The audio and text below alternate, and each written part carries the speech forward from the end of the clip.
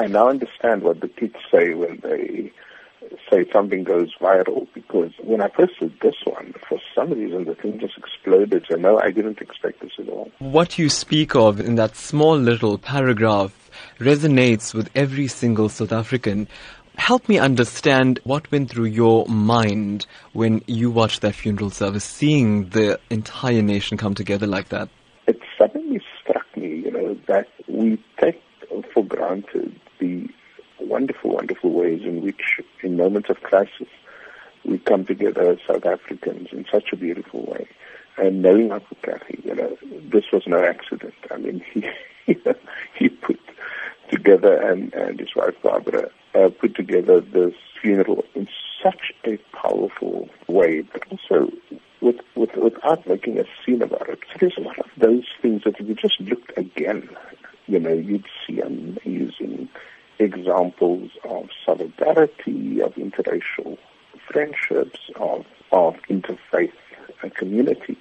And would you say then Ahmed Kathrada has achieved a great deal of his objectives of creating a non-sexist, non-racial, democratic South Africa? No, absolutely. When Ahmed Kathrada died, I had a sense, of one of the last of South African royalty, almost, as Neville Alexander used to call them, the Walter Sisulus, the Nelson Mandelas, and Govan Mbeki, and of course, Ahmed Kathrada. And these were special people, they weren't loud, they weren't obnoxious, they weren't sleazy, they weren't greedy, in having this simple funeral, you at the same time make a profound statement. Professor, yes, that statement didn't stop there. Many have said that Ahmed Kathrada stood up for injustice and stood up for whatever he felt in his heart to be incorrect.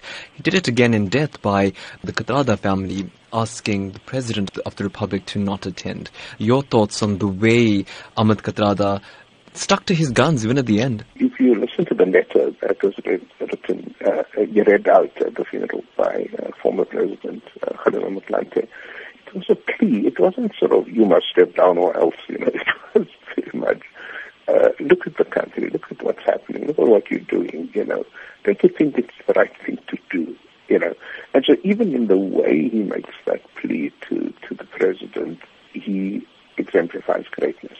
It comes at a time when South Africans themselves are facing a great deal of uncertainty. And South Africans often lament to us that they're not so happy about being South African right now. And then you see something like Mr. Ahmed Kathrada's funeral. How then do you advise South Africans to draw a lesson from this and try and implement such a change in their daily lives? My advice to South Africans is, it's one thing to sort of say Ahmed Kathrada was a great man and all of that. That's true. It's another thing to say, let's draw inspiration from his life and let's get up again and continue the fight against injustice, inequality, corruption, and the like. That, I think, is the real message of the funeral and the man.